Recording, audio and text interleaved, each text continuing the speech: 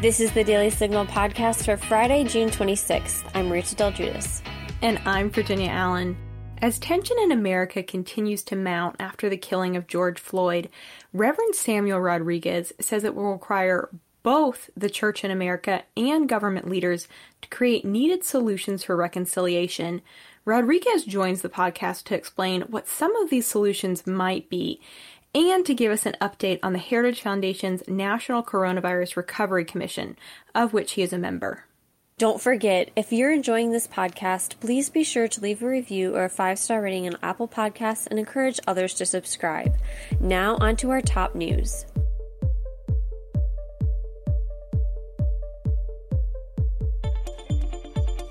Attorney General Bill Barr said on a podcast called Verdict with Ted Cruz, who is a Republican, that there are about 500 investigations open looking into crimes committed in the past weeks following the death of George Floyd in the rioting that ensued. We have right now about 500 investigations underway, Barr said, according to the Daily Wire. So it's picking up pace, and we are committed to holding accountable the people who are engaged in this. But we still have to try to stop it before it happens. And that's where the burden is right now on state and local. And in many places, they're not stepping up to the plate. They're not doing their job. Of those involved with the violence over the past weeks, Barr said, a number of them are associated with a movement called Antifa, but they go by various names, but frequently anarchistic. They want to tear down the country. They are different than many traditional groups, and frequently the signs of coordination and activity are very close to the event itself. So like the morning of or the day before, and things are very fast-moving. Texas is pumping the brakes on their reopening plan amid a spike in new coronavirus cases. On June 3rd, Texas Governor Greg Abbott issued an executive order allowing the state to enter Phase 3, which allowed many businesses to reopen. But now, data is revealing a steady increase in COVID-19 cases over the past 2 weeks, with 5,000 separate cases being reported on Tuesday and again on Wednesday. Texas is now estimated to have over 50,000 active COVID-19 cases. Due to the increase, Abbott ordered that elective surgeries be placed on hold to ensure there are enough hospital beds to care for the newly infected patients. Businesses that were allowed to reopen in Phase 3 will be allowed to remain open, but Abbott is asking individuals to take more precautions when they leave their homes. In a statement on Thursday, Abbott said, as Texas faces a rise in COVID-19 cases, we are focused on both slowing the spread of this virus and maintaining sufficient hospital capacity for COVID-19 patients. And he added, as we work to contain this virus, I urge all Texans to do their part to help contain the spread by washing their hands regularly, wearing a mask, and practicing social distancing. The Supreme Court ruled Thursday 7-2 that people who are seeking asylum in the United States do not have the right to have a hearing in a federal court before being deported. Justice Samuel Alito, who wrote the majority opinion, said via The Hill that, while aliens who have established connections in this country have due process rights in deportation proceedings, the court long ago held that Congress is entitled to set the conditions for an alien's lawful entry into this country, and that, as a result, an alien at the threshold of initial entry cannot claim any greater rights under the Due Process Clause. The case came about when a native of Sri Lanka came into the country through Mexico and then was given an expedited removal because immigration officials found that he did not have a credible fear of persecution if he returned to his country, The Hill reported. The case was challenged in a federal district court and then reversed by a U.S. appeals court before the Department of Homeland Security had it appealed to the Supreme Court. Philadelphia is seeking to remove a statue of Christopher Columbus in the city's Marconi Plaza. On Wednesday, Mayor Jim Kenney said he's going to ask the Philadelphia Art Commission to remove the statue because it's been the center of a great deal of conflict and even violence in recent days. Christy Alito, a journalist for Philadelphia's ABC 6 News, tweeted a photo of the box statue on Wednesday and wrote, "No large crowds gathering near the hashtag Christopher Columbus statue tonight after the city announced plans to remove it. It's been boxed up since last week and has been the site of some violent clashes between those who want it taken down and those who want it to remain." The city released a statement saying that Philadelphia is, quote, committed to finding a way forward that allows Philadelphians to celebrate their heritage and culture while respecting the histories and circumstances of others that come from different backgrounds. A county in Oregon has decided to forego an order for all Lincoln County residents to wear a mask in public, except for people of color. The order originally exempted people of color and was well-intentioned, a way for people worried about racial profiling to avoid that by having the option to not wear a mask, Lincoln County Commission spokesman Casey Miller said, the Coloradan reported. In a statement Wednesday, the Lincoln County Board of Commissioners and county management team said, "We included the protections for those within our communities of color who historically and often personally found themselves the victims of harassment and violence. We are shocked and appalled at the volume of horrifically racist commentary we have received regarding this policy exemption." Now stay tuned for my conversation with Reverend Samuel Rodriguez about the role of the church and our public leaders to build bridges of reconciliation in the wake of George Floyd's death. What the heck is trickle-down economics? Does the military really need a space force? What is the meaning of American exceptionalism? I'm Michelle Cordero. I'm Tim Descher, and every week on the Heritage Explains podcast, we break down a hot-button policy issue in the news at a 101 level. Through an entertaining mix of personal stories, media clips, music, and interviews, we help you actually understand the issues. So do this. Subscribe to Heritage Explains on iTunes, Google Play, or wherever you get your podcasts today. I am joined by Reverend Samuel Rodriguez, president of the National Hispanic Christian Leadership Conference and a member of the Heritage Foundation's National Coronavirus Recovery Commission. Pastor Sam, thanks so much for being here. Oh, thank you for having me. We spoke in April about the Coronavirus Recovery Commission, and I want to talk a little bit more about that in just a moment. But first, I want to talk about the National Hispanic Christian Leadership Conference's response to the killing of George Floyd. Tell me about the statement you issued. We issued a statement driven by righteous indignation, driven by a sense of collective awe and moral impetus to go beyond the rhetoric and demand justice and reform. And I am extremely pleased at seeing the president sign an executive order that begins the process of reforming our law enforcement, the vast majority of which, of course, we all agree are wonderful servants, public servants indeed. But we must address the broken trust between communities of color and law enforcement in order for us to have a more civil society and move forward as a nation after this COVID-19 pandemic. Mm-hmm. So as we look at that, at moving forward, you were so straightforward in your call to action, saying, quote, "Silence is not an option. Complacency makes us complicit." What actions are you encouraging people to take against racism in our nation? Well, first of all, is acknowledging the fact that there are still elements of racism. We can't live in this vast space called denial. We must come to the acknowledgement that even though it's 2020, unfortunately, the sin of racism still exists in America and around the world for that matter.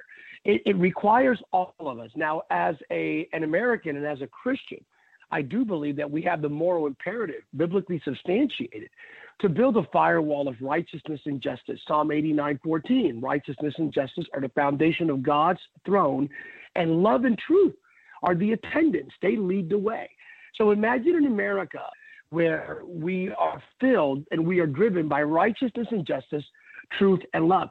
So we must address racism in our generation. We must bring down the Goliath of bigotry with the stone of charity, as I stated in our collective NHCLC statement. But this requires some practical reforms beyond the rhetoric, beyond the sort of the metaphorical, big, speaky sermon. What are we looking for? I recommend that every single law enforcement officer would be required to carry and have a body cam. I recommend that chokeholds be prohibited. I recommend that that knee action, that horrific action gesture taken by that officer be made illegal.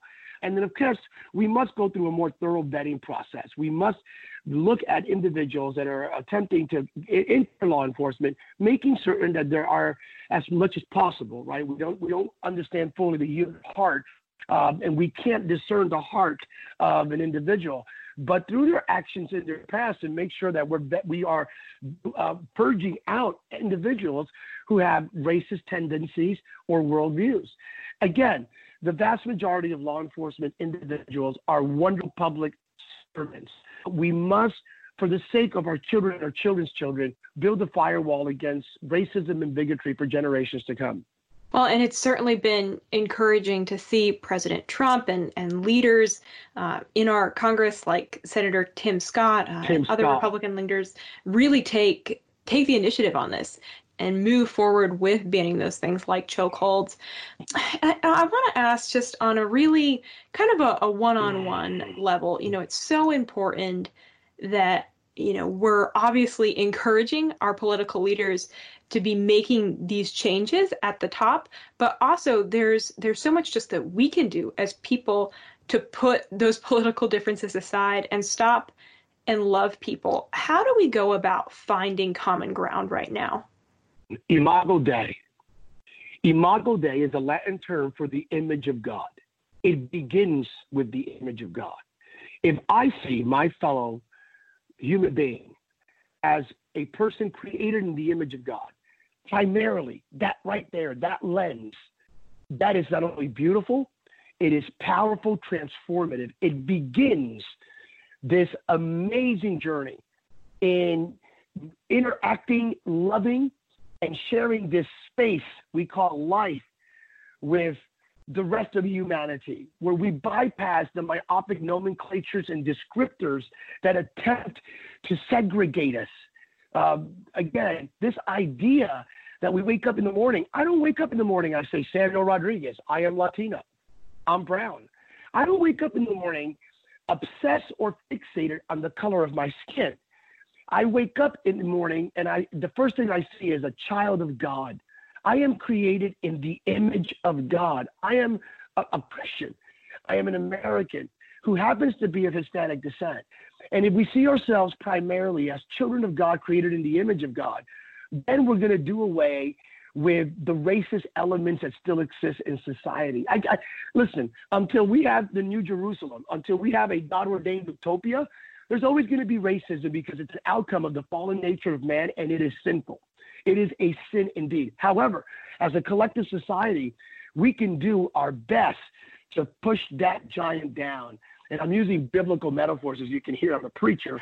We can emerge as the Davids of the 21st century and take that stone of charity and bring that Goliath down.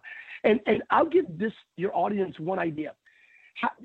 I hear these arguments. I pastor a church that's 40% white, 40% African American, 20% Latino and Asian. The New York Times did feature us about 2 weeks ago. And in looking at the diversity of our church, I was asked, Pastor Sam, how do we know whether or not we have any racist elements in us? Or how do we know? And one of my responses is the following. If you can see your child married to someone of another race, and there are absolutely no qualms, no angst, nothing at all whatsoever, nothing negative in you, you have no hesitation, then you're on the right track, my friend. But if you have any hesitation, any qualms, any angst, then it may require you to come before the throne room of grace and ask our Heavenly Father to purge out whatever myopic and inappropriate worldview or thread may still lie embedded in your heart. That's a powerful litmus test. So really, so much of what you said, it comes down to focusing on those points, those areas where we have commonality, focusing not on that we look different, but that we're both children of God, where we relate, where we can connect.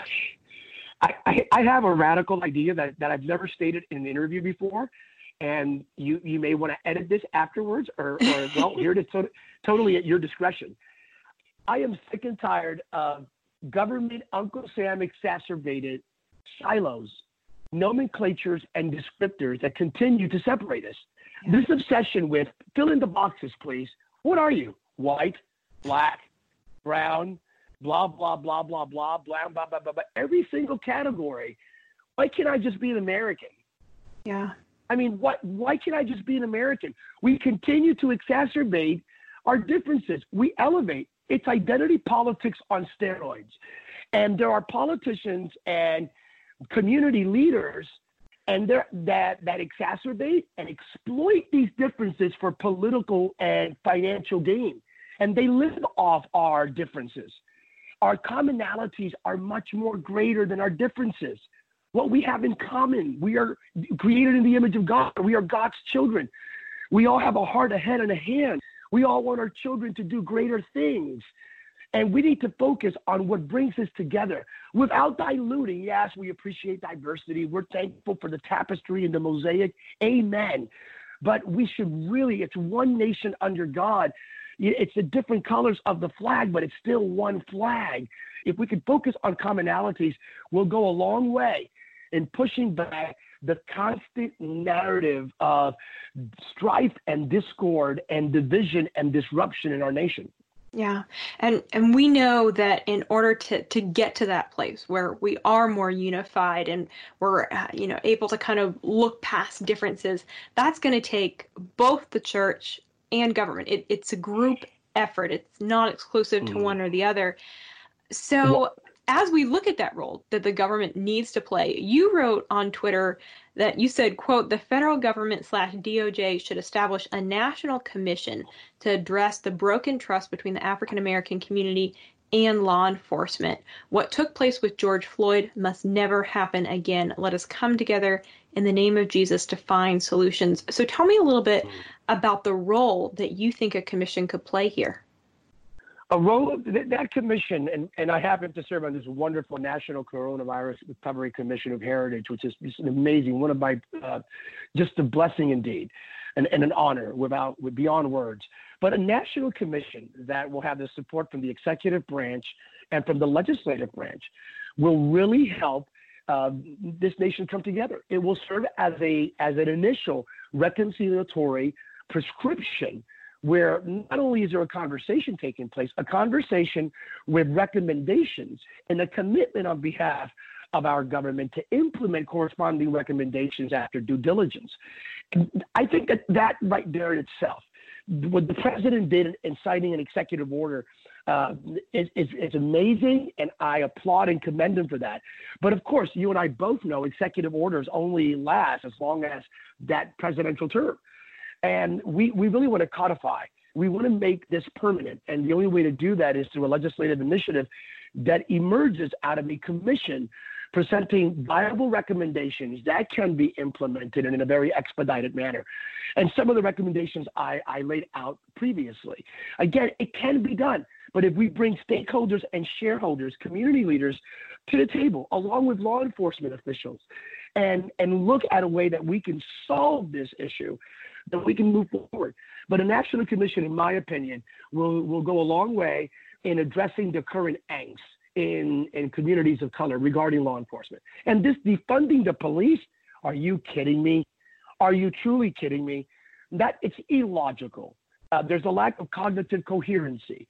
It makes absolutely no sense. Well, let me just say it. It's ridiculous. It will lead to mass murders, anarchy, without a doubt.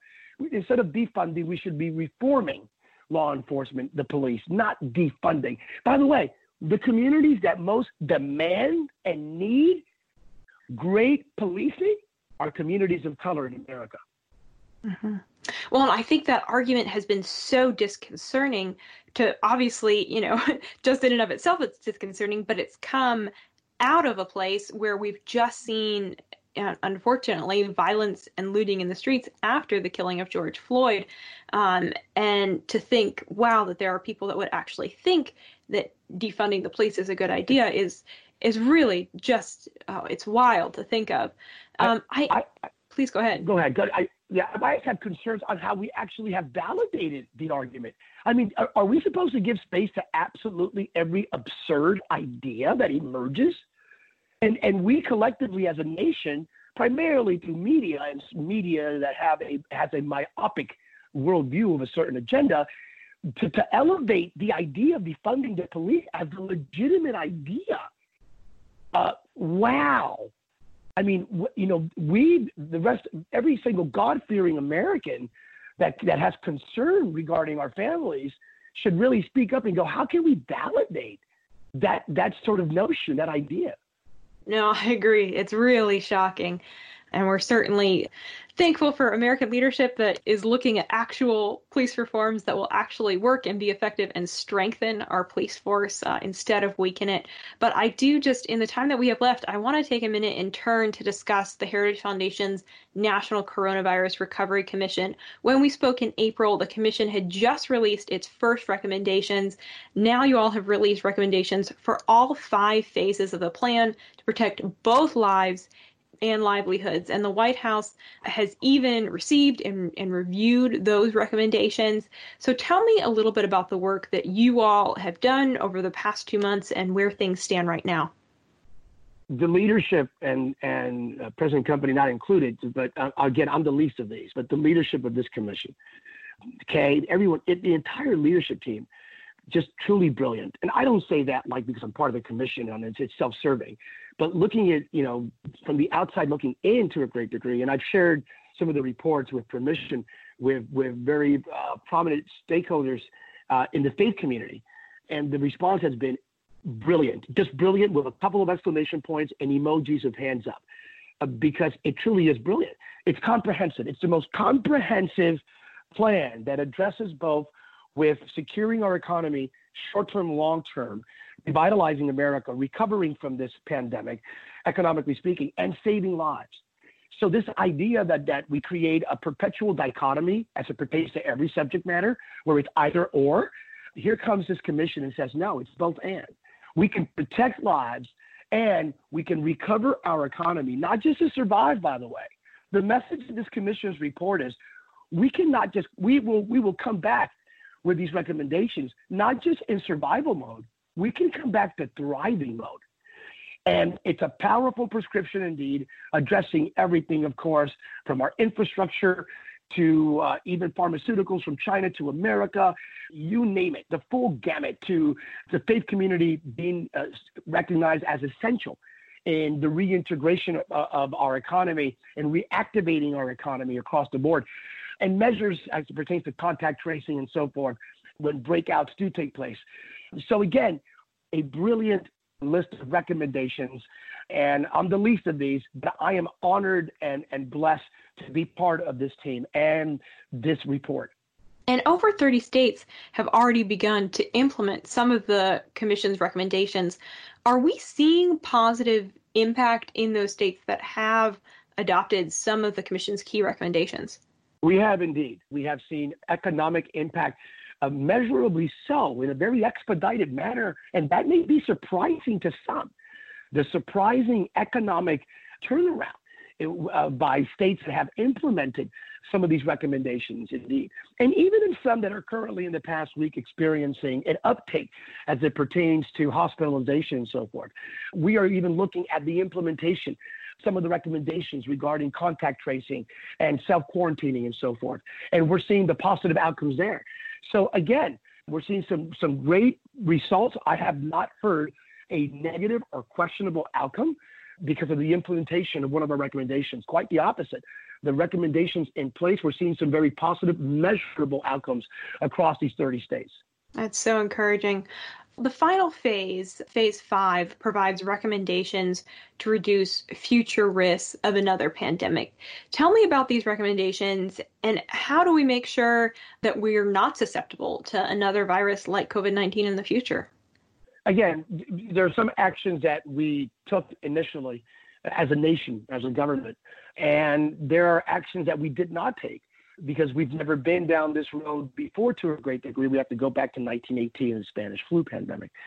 And with technology and travel being what it is in this global world, in this global local sort of hybrid world, it's a new reality indeed. These recommendations, I do believe, in the final phase will enable us to firewall, not perfectly, there is no guarantee, but it enables us to have at least the reserves in place, the infrastructure in place, that if a pandemic, and those of us that would be open enough to the idea that a future pandemic may very well take place, at least we will have the infrastructure, we will have the mechanisms from a health perspective level to antibiotics, to the first response sort of instruments necessary in our healthcare system to implement triage across the board, where the unfortunate realities that we all had to participate in the past 3-4 months will not have to be repeated.